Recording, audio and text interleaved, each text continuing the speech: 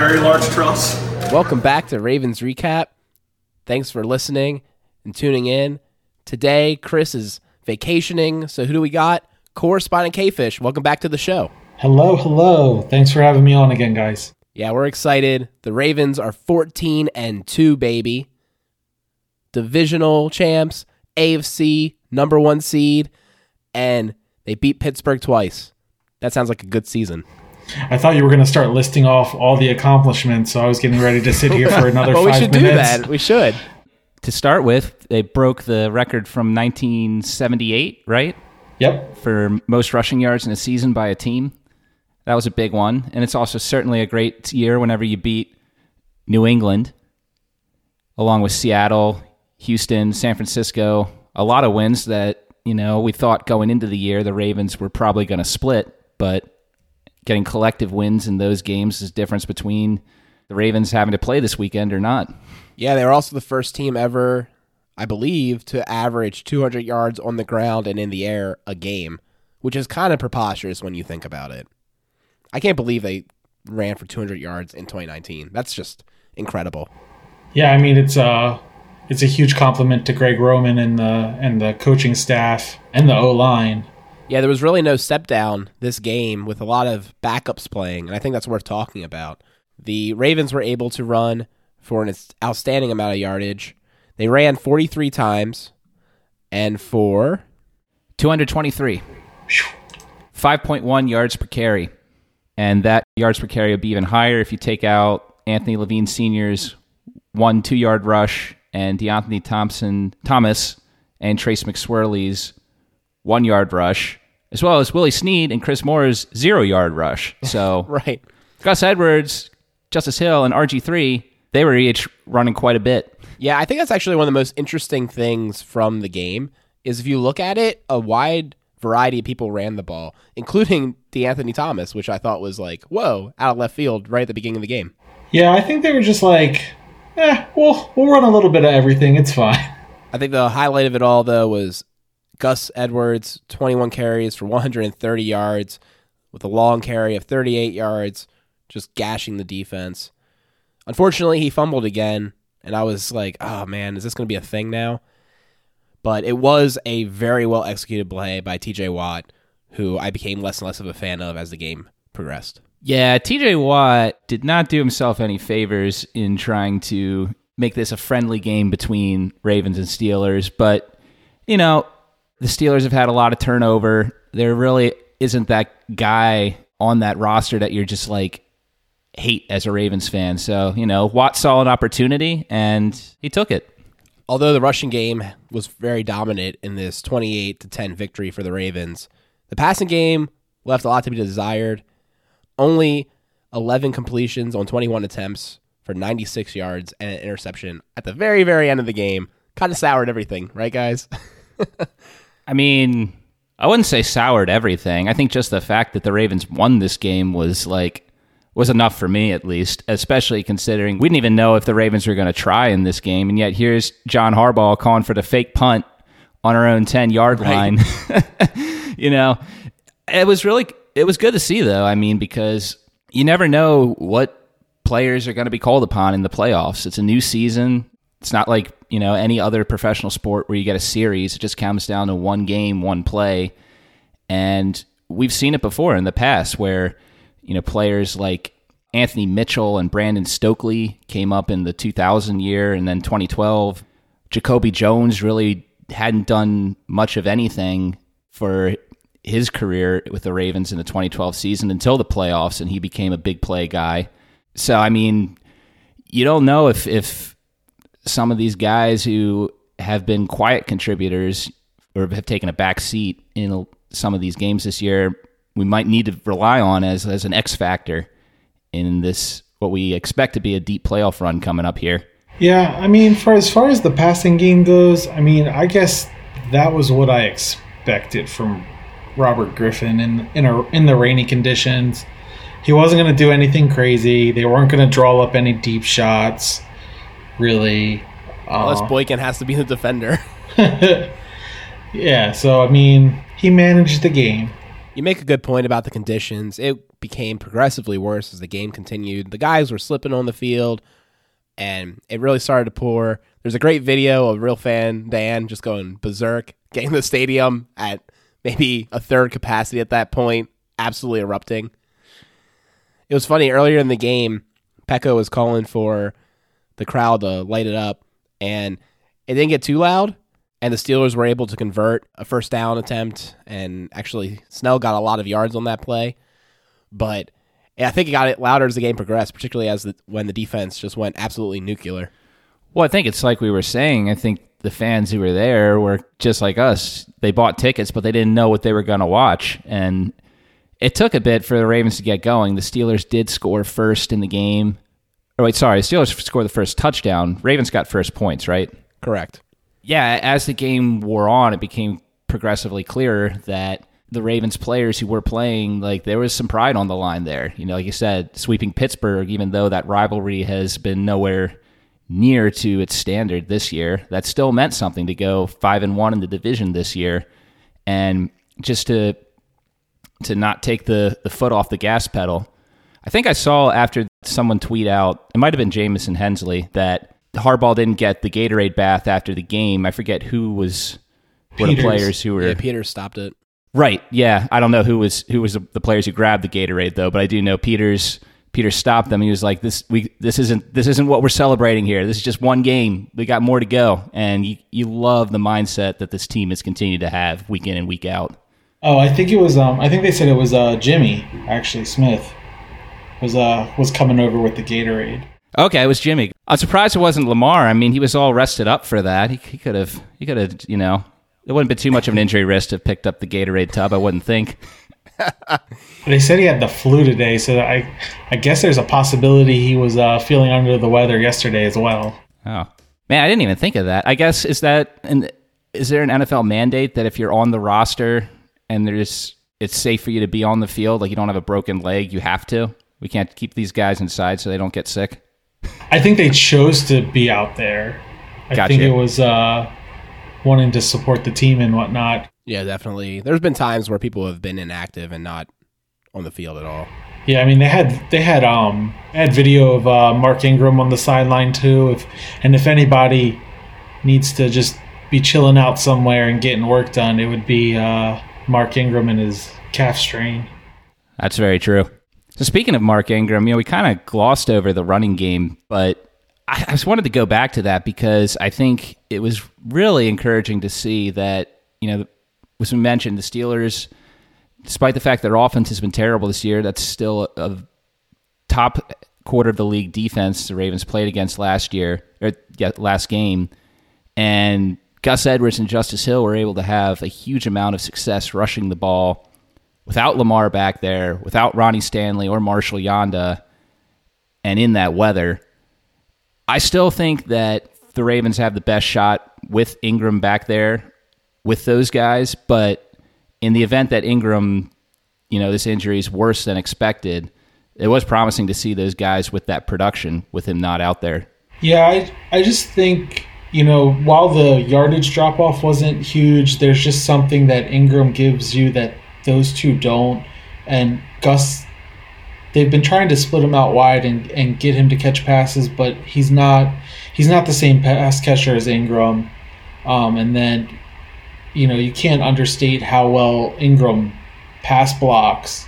And then Justice Hill, just as of right now, he's not a hard runner like Ingram. So, I mean, yeah, the numbers were impressive, especially, like you said, against a really good D-line. But I'm still hoping Ingram's feeling good in 2 weeks now. That's exactly what I had in my notes, Kevin. Unfortunately, Gus Edwards just doesn't have that explosion and fluidness in his running game. Like, he kind of just swerves on vectors. He doesn't have much in way of moves and jukes and cuts. And then I think the big thing I saw with Justice Hill this game, he needs to improve his vision. He had a few times, actually the run right before Gus's big 38-yard run, he actually could have popped to the outside with his speed and gone a long way, but he kind of just ran straight ahead right into all the defenders. And I thought that was an example of just some of his rawness when it comes to vision and being able to see where he can pop it outside. Yeah, he did have that play. And then there was also that play in one of the last drives where he thought that he slid for a first down, but really he was down like 3 yards short. Yeah. That's a play where he needs to learn to barrel through the guys. But yeah, I do agree. Engram is definitely the shiftiest, has the best vision of those guys. I do actually think Edwards might be a faster back than Engram, but Engram is definitely the most polished of those three, as he should be, given that he's, veteran who's been to the Pro Bowl before. Gus Edwards was one of the guys we were talking about last week that we really wanted to see what he would do in the starting role, and he delivered. But another guy we were excited to see on offense, at least, that was not a big part of the game plan, at least from passing perspective, was Miles Boykin. I mean, I think his highlight was what you already said, Alec, when he had to play DB on RG3's deep ball.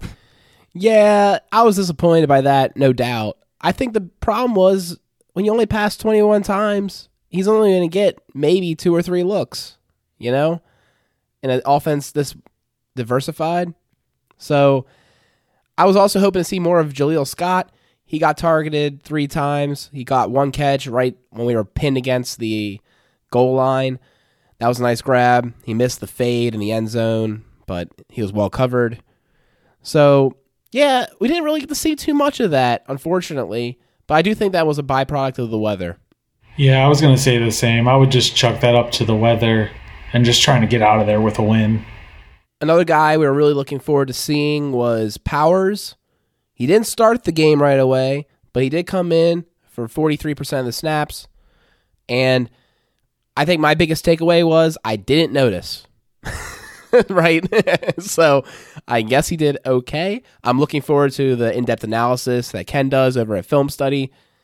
Gotta check that podcast out if you haven't checked it out yet. But yeah, what did you guys think? Did you see anything in particular? From just watching the game, from what I remember, it seemed to me that from a run blocking perspective, the unit seemed to be performing as we usually do.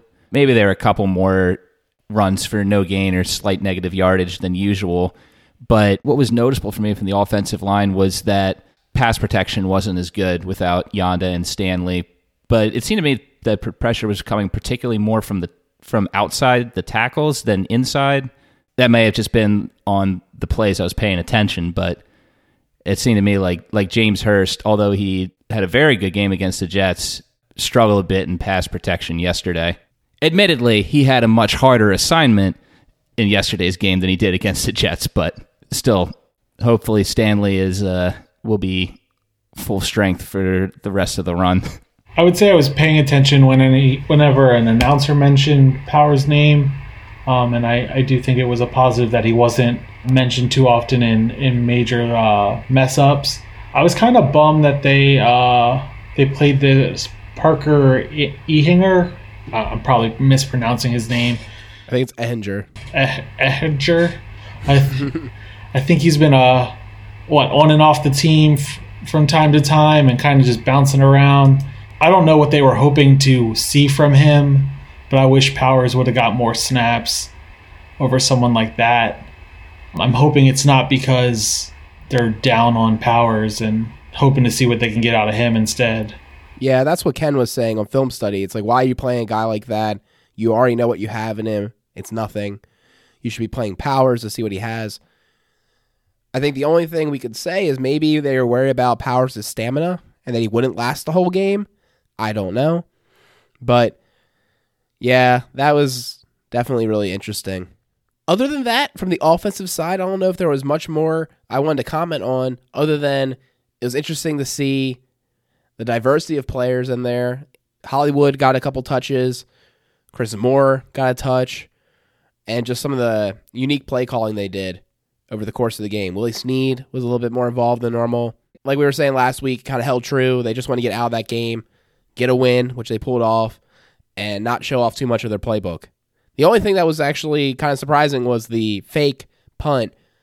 But I do think that's one of those things that it's not giving away too much by us doing that. It's kind of typical Ravens aggression. See, I took that as we want to put this on tape so that the playoff teams think about it.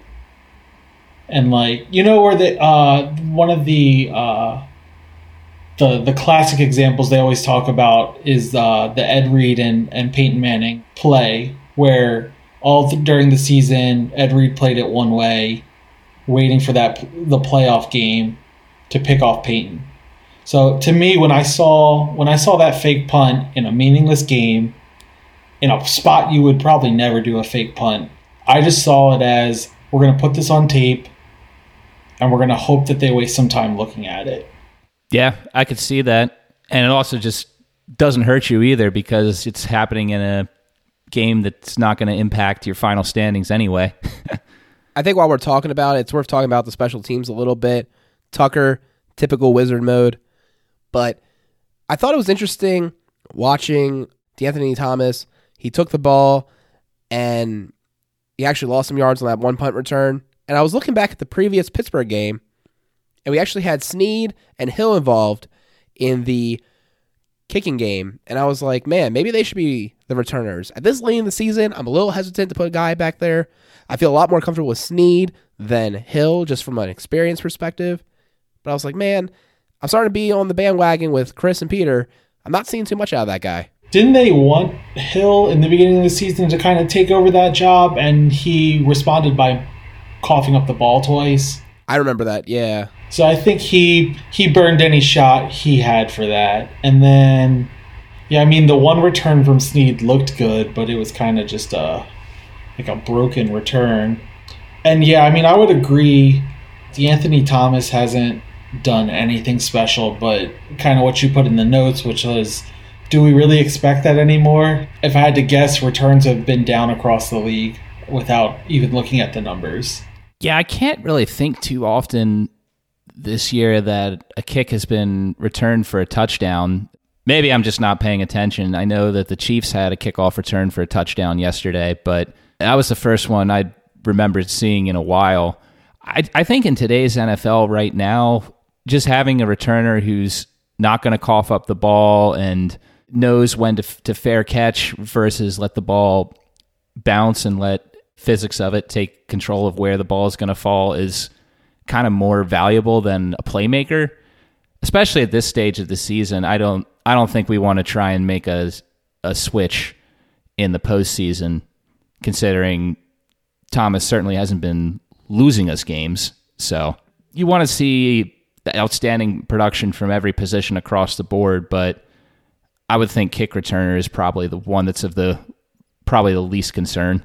Yeah, I go back to my go-to, which is Ravens fans are spoiled, and we want everything to be like a Jacoby Jones return, but that's probably just not realistic. And like you said, this is the modern NFL kick return game. Don't fumble.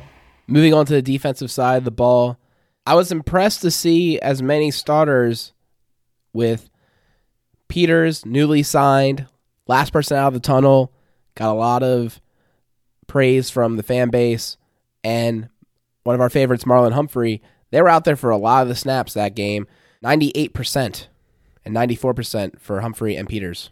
Yeah, I guess numbers at a glance kind of shock you, but the truth is they would have to play.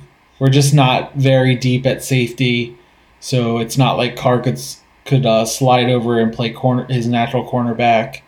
The only way to get Peters and Humphrey's numbers down would be to play Marshall, which it looks like they had no intention of doing. Yeah, only 3 snaps. And Jimmy Smith didn't play at all. I guess to me, I was thinking they would probably sit Jimmy because he's an injury risk anytime he goes out there, which sounds kind of harsh. But yeah, I wasn't too surprised by some of the snap counts. I think the biggest surprise for me was we didn't see much of Marshall. I thought he'd play a lot more than he did. I think another part of that is, even though it's a meaningless game, I mean, these guys still have to earn their snaps, right? So, I mean, Marshall's been hurt for a lot of the year. He's a rookie in the NFL. It might have been they were just running a bunch of packages and plays that he's just not up to speed on yet. So, you could be just needed the vets in there just so they could have enough players on the field who knew the positions to run a play. The Ravens, we've never been in this position before, right? So I think we all had some ideas on how the team should handle this, but we've just never been in the position where we're in the playoffs and our seeding is set. So, yeah, it's always funny because, like, if, all those, like, Peyton Manning teams that were always blowing everybody out and resting guys, when it came to the playoff time and they would lose, they'd be like, oh, it's because you're rusty. But then if they win, nobody would say anything. I'm sure, if we do lose in the playoffs, that'll be the hot take. We shouldn't have rested week 16. And hindsight's always 2020. But, I'm glad. I think the biggest thing that you can also see from these snap counts is no injuries, even with how much everybody played. That's always what we're looking for in these kind of games. Yeah. There was a bit where Matt Judon came off, and I think he was like grabbing his stomach or chest. I wasn't sure what, but from everything I've seen, he went back in the game, and he seems to be fine. Taco Bell hitting hard. That's right. Too many chalupas before the game. Hurst also had to play earlier in the game where he kind of limped off, but he came back for the extra point attempt. So that was good to see. I was really impressed by Carr's performance. They were kind of playing him in the Earl Thomas role, blitzing him occasionally too from the box. He had an impact play there. I think that was one of the best games for Carr all season. Yeah, I think they sent him more than usual, or more than what they do with Earl. It seemed like, every 4 or 5 plays, Carr was in the backfield blitzing. Yeah, he had 2 tackles for loss, 2 quarterback hits, and a sack. That's a busy day for a defensive back in an offense's backfield. Does that include the intentional grounding for the safety? I'm not sure. I think so. I don't know how they score that, as a sack or a penalty or... Yeah. Well, I don't think it was the sack, because I think he had a sack in the first quarter. He did, yeah. So that was either a QB hit or a tackle for loss. Oh, it was definitely a QB hit, because he was he rode duck like a horse. Yeah, I think the biggest thing you can say about the defense is, you had 3 of your definite starters on that team, 2 of which in Earl Thomas and Brandon Williams are 2 of your top 4 players on that defense, probably, maybe top 5, but you didn't see any downgrade in the way the defense played. Granted, it would have been nice to have seen some picks against Hodges. Limited them to 10 points with a couple starters sitting is always a good sign. And for the second year in a row, the Steelers are kicked out of the playoffs on week 17 thanks to the Ravens. Well, I would argue that they were already eliminated by the Titans demolishing of the Texans backups, but it did feel good to beat them anyway, to leave no doubt. I did have one negative about the defense that I saw early, but it seemed to get cleaned up. But it is concerning moving forward, which is we're still having issues setting the edge and containing runs. So the touchdown run by Snell, he just kicked out and just kept running wide until he got outside of everybody and then just walked in. And it seemed like a handful of runs went that way on that drive. It definitely got cleaned up a little bit, but it seems to be, it was what the 49ers did to run all over us, and it's starting to seem more of a trend than just an anomaly from the 49ers game. You're absolutely right, Kevin. I saw as well in that drive that Humphrey over pursued a play. He had him kind of dead to rights, but then he ended up blowing right past him and not being able to finish the play. I saw that too. I think in a team with a lot of highlights, that might be the one real obvious downside of the defense. Yeah, I put it in the notes as like the thing that I was not pleased to see. I mean, Snell he's a rookie, but he's a 4th round pick, and in yesterday's game, it was the highest yards per carry that he's had all season if you ignore the first game of the season that he played in where he only had 1 carry. 91 yards was the second highest total he's had all year. His highest was 98 against Cincinnati. So that wasn't terribly great to see a guy who's an average running back at best have that type of game. But outside of that, the Steelers really didn't do anything at all. Hodges, a QBR of only 9.7. Deontay Johnson had 54 receiving yards, and then none of the other Steelers players had over 20. I don't think it's not great to see what Snell had, and it is definitely a weakness. And you've got teams in the playoffs, Ravens going up against Derrick Henry. Damian Williams can burn you if the Chiefs have good blocking. So it's a concern, but at the same time, I think it is still good to see that this team, while that was not a bright spot, everything else across the board for the defense was spot on. Let's talk about one of those spot on plays. Guys, I was watching the game while in New York City visiting some friends, and the Ravens were able to go down to the end of the field, kick in a field goal, and there was about a minute and 20 left, and I said, well, the Steelers are competent enough not to score, but also not to do much on this drive. We can go down and get the pizza now. So we walked down to go get pizza. It's raining out there, and I wasn't watching on my phone. And by the time I logged back on, in like a minute and a half, because it was like right around the corner, like comically close, we're winning 16. We got an extra touchdown. I was like, what the heck happened so quickly? Judon, strip sack, Michael Pierce with the scoop, and then boom, Justice Hill runs it in. I rewatched the game to see that part, but man, we can still strike fast even with the second teamers. Yeah, I guess you can give some props to our offense for finishing it off, but that was a defense-heavy touchdown. They deserve the credit. Judon kind of cementing why I think we should bring him back. Unfortunately, it's probably going to be in the same amount of money that Za'Darius got.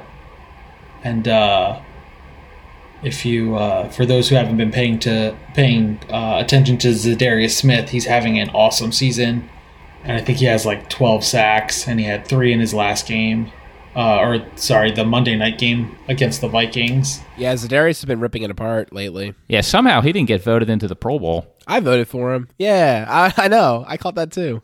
But yeah, his K-Fish has here a note that Za'Darius Smith led the NFL this year with 61 QB pressures.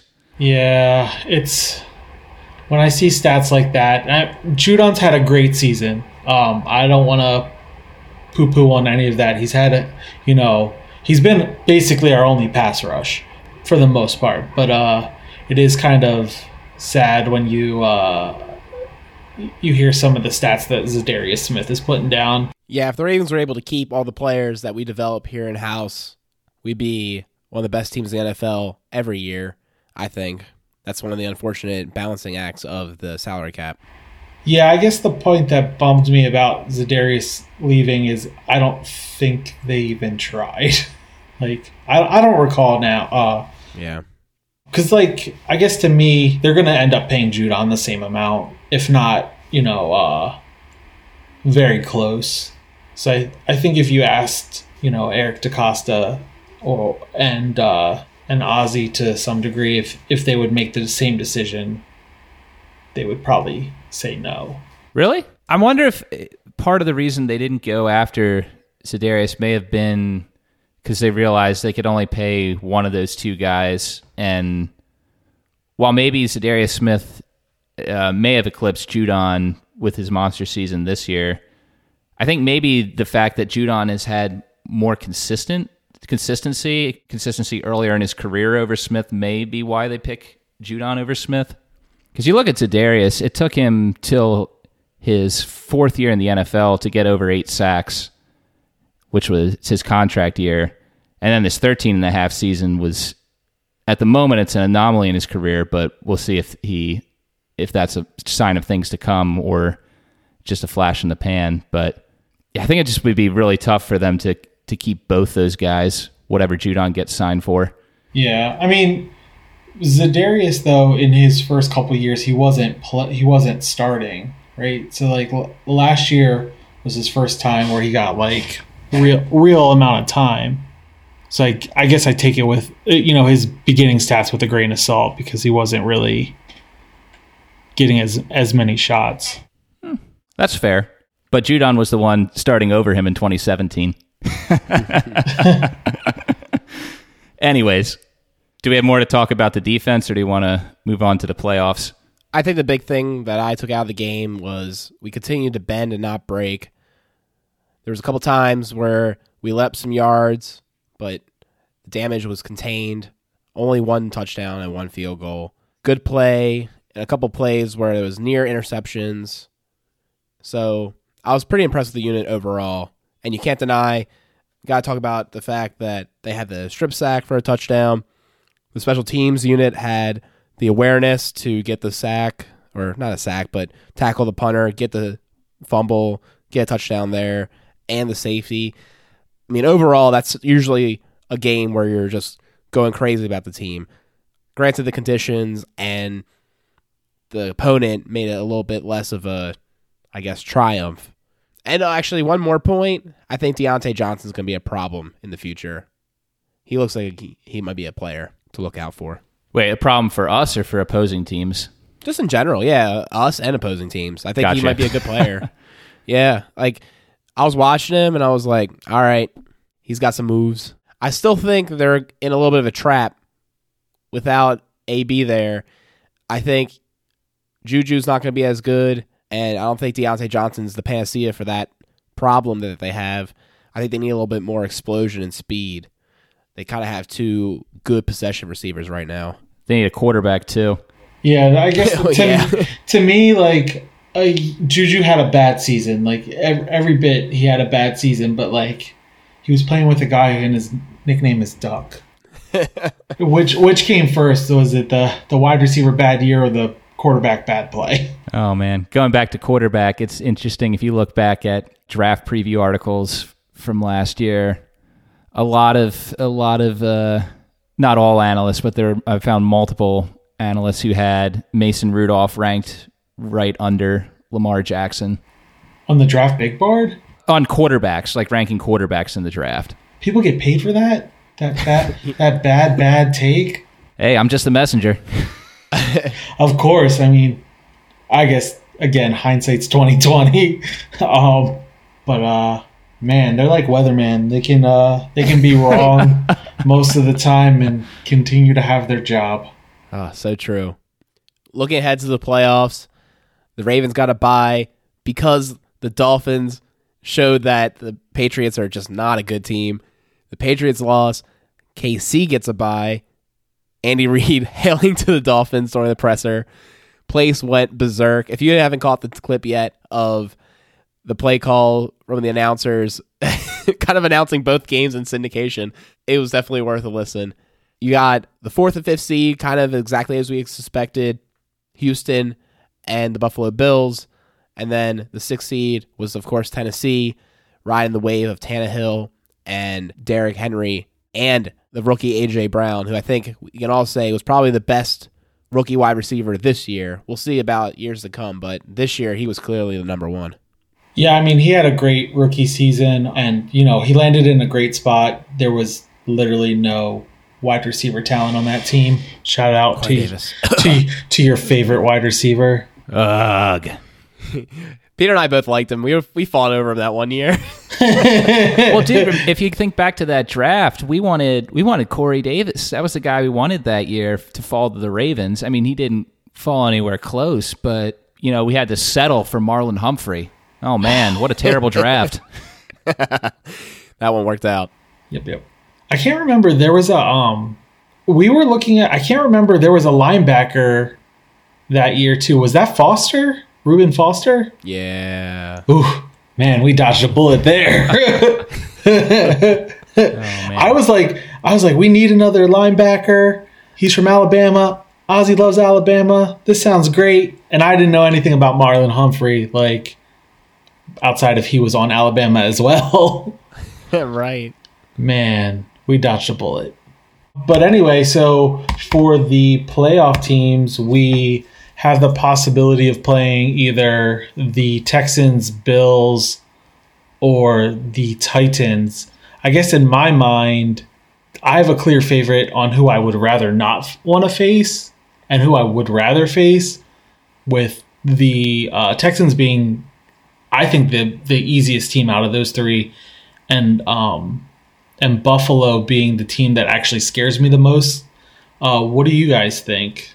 For me, it's kind of hard to say. My initial thought was, yeah, Texans would be the easiest team to face because from what we saw, we've completely figured them out, and they're still trying to figure out how to even get 2 yards against us without turning the ball over. But at the same time, you're kind of, I mean, Deshaun Watson and that team, they've just been the definition of Dr. Jekyll and Mr. Hyde this year. You just never know if that team's gonna look like a legit Super Bowl contender or like a team that's, you know, in the hunt for the first pick of the draft. They're just such a wild card. The Bills, so I would still say the Texans are the team that I think would be the easiest matchup. I would actually put the Bills over the Titans for this reason alone. It's just that we haven't faced the Titans yet this year. And I still argue, with the exception of the Chiefs, the Titans really don't have a quality win on the year. But Tannehill, I think, is the biggest wild card in this postseason because he sucks.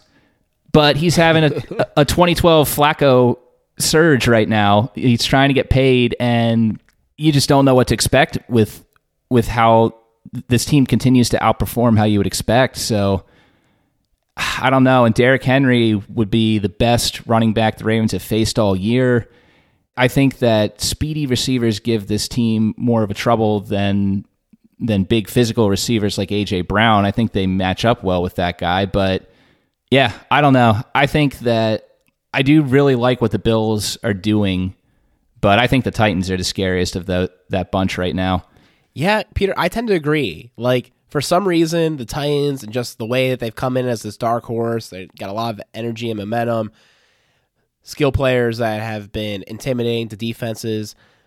They're the ones that I'm most hesitant to play. The Texans always look to me hot or cold, more cold than hot, winning just because they are a talented team, but like not winning with much confidence most of the time. And we know what happened in Baltimore last time we played them. The Bills do scare me just because they have a good defense. They probably one of the best teams to match up against us. Luckily, we'll be playing them at home. Hopefully, win won't be as big of a problem as it was at the Bills game in Buffalo. But yeah, the playoffs is going to have a difficult ride. I think the crazy part is if the Titans win, that means we get them because they're the 6th seed. And I don't know if I want that because not only because they're like quote unquote the scary team, but I kind of rather have the Patriots go against the Chiefs because if I had to choose, even though I know what happened in the regular season, I feel like the Patriots are more likely to beat the Chiefs than the Titans. What do you guys think? I'm kind of on the fence about that statement, but that's just my hunch. I feel like you're hoping for a Chiefs loss, and that's showing your lack of confidence in the Ravens, and I don't like that. I do want the Chiefs to lose. I do want the Chiefs to lose. Ultimate Hype Man has been called out. Pause. None of you want to play the Chiefs. They're easily the number one team that we're all afraid of. There's no question. Here's the caveat to that. The caveat is if the Ravens don't, assuming the Ravens make it to the AFC Championship and they're playing any team besides the Chiefs, then you're playing the team that beat the Chiefs. So who's scarier? I think that's fine because it's all about matchups. I think that's fine. I'm not too worried about that comment. Yeah, I mean, I guess, yes, if I'm being honest, the Chiefs are the team that most scare me. They're the team we lost to, though I would argue we're a completely different team then, but their defense is doing much better than when we played them. But I'm not overly scared where I want someone to take them out. And I kind of like our last Super Bowl season. We went through Denver and we went through New England, and that makes the Super Bowl that much more sweeter that we're going to win. It makes for a good box set. I was about to say the same thing. That's a great box set. I own it. Like, they're really high quality teams, really great games. So yes, if the Chiefs do come to Baltimore, it'll make for a great box set when we beat them because I think Ravens Recap Nation and the rest of Ravens Nation are going to be there, being loud, 12th man. Can't ever discount how loud they can get. I mean, we saw how loud they got at the very end of the game against Pittsburgh when only a third of the crowd was still there. that energy with the whole stadium filled, it'll be through the roof. All right, so after doing a little bit of a preview of what we're looking for, there's no Ravens game this week and no Chris either, but we're still going to do picks. We're going to pick each of the 4 games. If we look into our yearly standings here, oh man, who do we even give the win for last week? I gave the Steelers the least amount of points, but you gave the Ravens the most amount of points, and we all basically said the same thing. Alex said 24-21. I said 22-16. Chris said 20-17. K-Fish, who do you think gets the win? Ooh. I think Peter gets it. Biggest delta. Okay. Yeah, I mean, I guess I can get on. Those are... Man, where was the confidence, guys? We had confidence. We said they'd win. We just didn't know what was going to happen. I told Trashman 31-17. Apparently, I was too high on the Steelers' offense. Well, we'll give a summary of our little game here. Unfortunately, Chris came in last place, winning 3 of the score predictions. I came in second with 6, just right behind Alec, who had 7 games picked closest. So I don't know if we've decided prizes yet, if such a thing exists, but congrats, Alec. You won that. He needed a win somewhere after being dominated in all fantasy avenues. Whatever, guys. Peter won our DFS contest, and K-Fish beat me in our Week 17 Toilet Bowl Super Bowl. Basically, Alex saying if he didn't have the Ravens, he'd have nothing. All right, let's get to our predictions. We'll start off with the Buffalo-Houston game. I think that's one of the most interesting games of the whole setup. I'm going to go with Buffalo winning the game. I think they're the better team of the two, even though I could totally see it going either way, but Buffalo's defense prevails. Score-wise, I'm going to say it's a lower scoring game. Buffalo wins 24-17.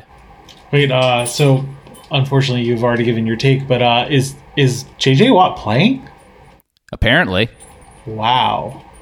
Yeah, I'm sure he's gonna have like his whole shoulder in a mechanical brace, and he'll just swing his arm like a club. Like a club, yeah. I guess to follow up your prediction, my prediction would be also a Buffalo win. I don't actually think this game is going to be even remotely close. Honestly, I think Buffalo is better across the board. We're going to see like a 28-13 Buffalo win. Buffalo has not won a playoff game since, oh gosh, when is the last time Buffalo won? Didn't Tyrod win them a game? No, he almost did, but Jacksonville came back. Oh, yeah. And like a field goal fest. Oh, yeah, no, they were hyped that Tyrod got them to the playoffs. Right. Last Buffalo. And that was all thanks to us. Buffalo Bills playoff history. The Buffalo Bills have not won a playoff game since they defeated the Miami Dolphins 37-22 on December 30th, 1995. Jeez. And they only beat someone in their division? Yeah, apparently. Well, that doesn't even count. Well, then, according to K-Fish, the Buffalo Bills have not won a playoff game since January 23rd, 1994, when they defeated the Kansas City Chiefs 30-13. But I also agree with you guys. I think they get it. I don't know if they scored quite that much. I'll give them a 20-10 win. Moving on, the second game on Saturday is surprisingly AFC. Usually I feel like they split it up. Like you'll have an AFC and NFC game on each day. Kind of curious why they're doing that. I thought that was the case, and I forget who the tweet was from, but they seem to insinuate that typically they whoever the first seed is playing usually plays on the Sunday and gets a short week, like it was an added bonus for being the 1 seed. Though I guess you can't really plan that out completely. But yeah, odd that both the AFC games are on Saturday. Interesting. Well, I picked last one, so I'll go first. I think this is also an interesting game because you got a red-hot team of overperformers going to New England, which is a notoriously hard place to play. And even though New England is having a down year and their roster really isn't that good, you still have Belichick there.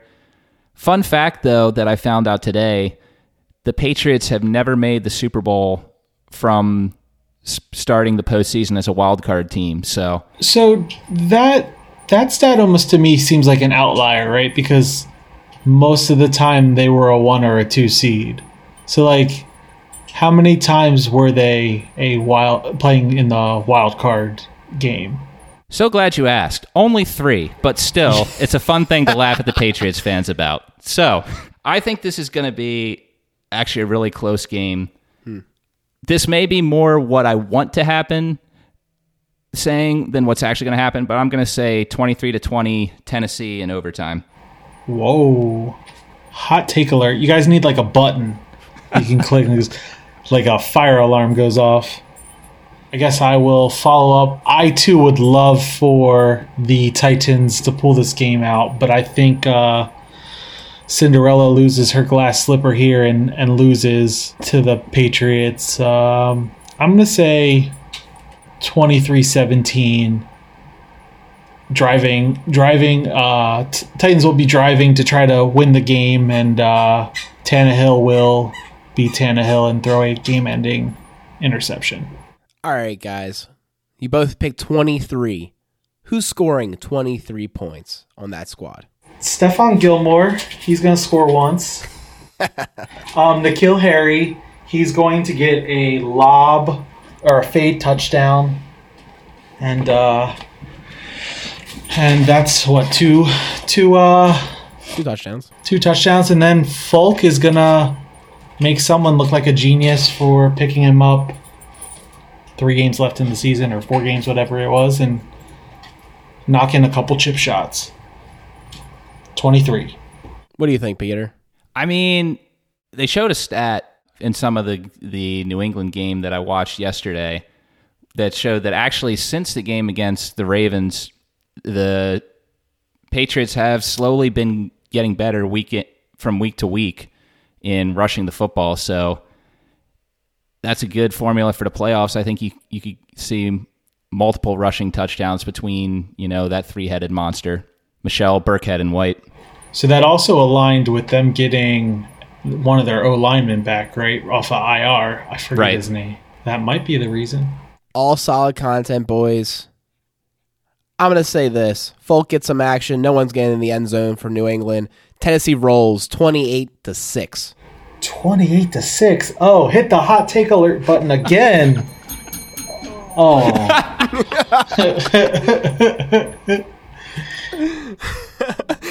I had this bell here for you. The whole time we've ever recorded the Ravens recap, there's the first time it got hit. 6? That's bold. I didn't know this was the bold prediction segment of the show.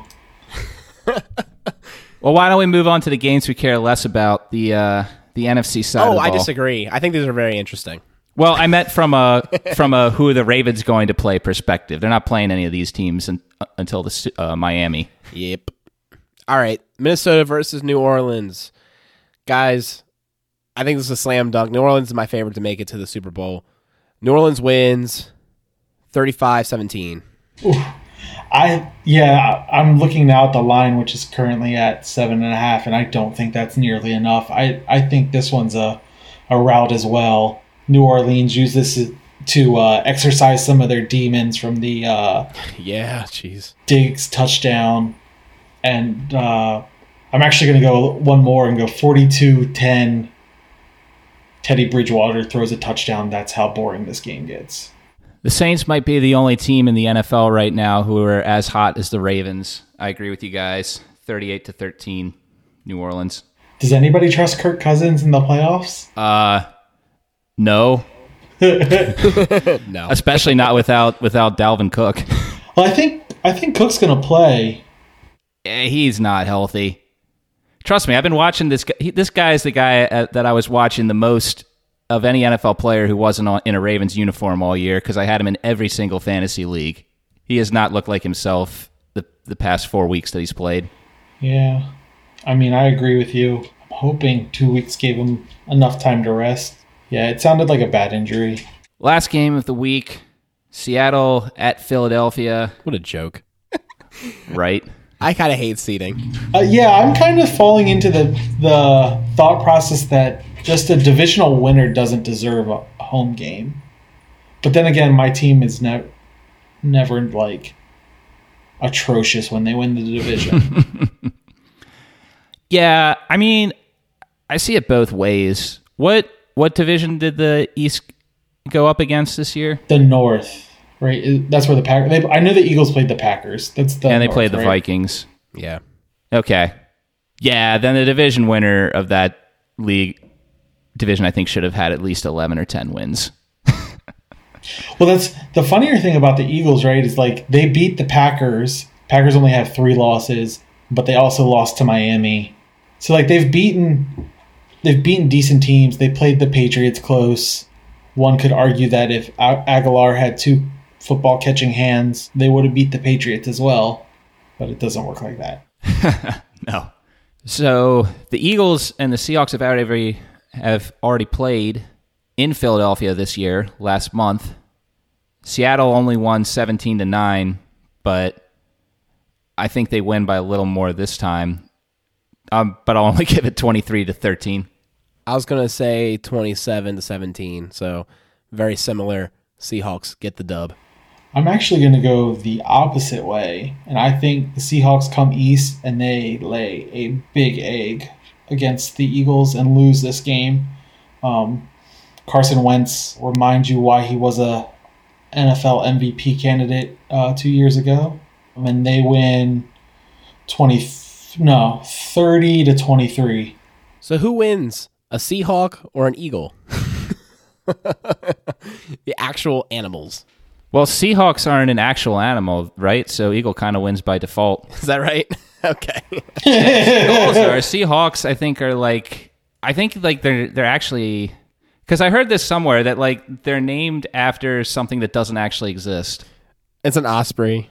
Okay, so it's like it's kind of real, but kind of not. It's like there's technically no such thing as a Seahawk, but a sea osprey is like close enough to a hawk that you could kind of say it's a thing. That sounds like a terrible decision. They should scrap the whole franchise, move to somewhere else, and rename the team. Just move them up north to Canada. They wanted a team right in London, so London's open. Yeah, I don't see that one happening. Yeah, I mean, I don't know. I think there's a chance that the Jags move over there. Sure, I meant specifically the Seahawks. Yeah. They ain't going nowhere. On that note, Ravens wrapped up the best regular season record in team history, and we all get a week to savor that and just watch playoff football for the fun of it until Saturday, January 11th, when the Ravens will try and start a long, deep playoff run and make this one of the most memorable, if not the most memorable, season in Ravens history. So thank you guys for listening to us week in and week out this year. It's been fun, and we're really looking forward to continuing this through the postseason and beyond. I was bummed. My birthday is the 12th, and I was hoping to get a Ravens win on my birthday. Selfish. I've been telling you it's going to be 11 for the longest time, buddy. I know, but I was hoping you were wrong. I'd like to know that the Mile High Miracle happened on my birthday, so I feel like I had a part in that. You willed it into being. I asked the powers that be. I need a birthday present. Parents are lacking.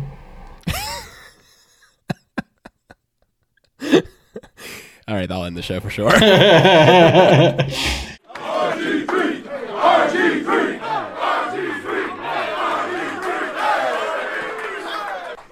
Thank you, guys. Coach said something when we were 2-2. When we came in this locker room, I think we had a 2-game losing streak. And he said, we'll find out what type of team we are the rest of the year. And, fellas, we didn't lose another game. Yeah. So I'm proud to be a part of this team. I'm proud to call y'all my brothers. Let's go win the Super Bowl, fellas. Yeah.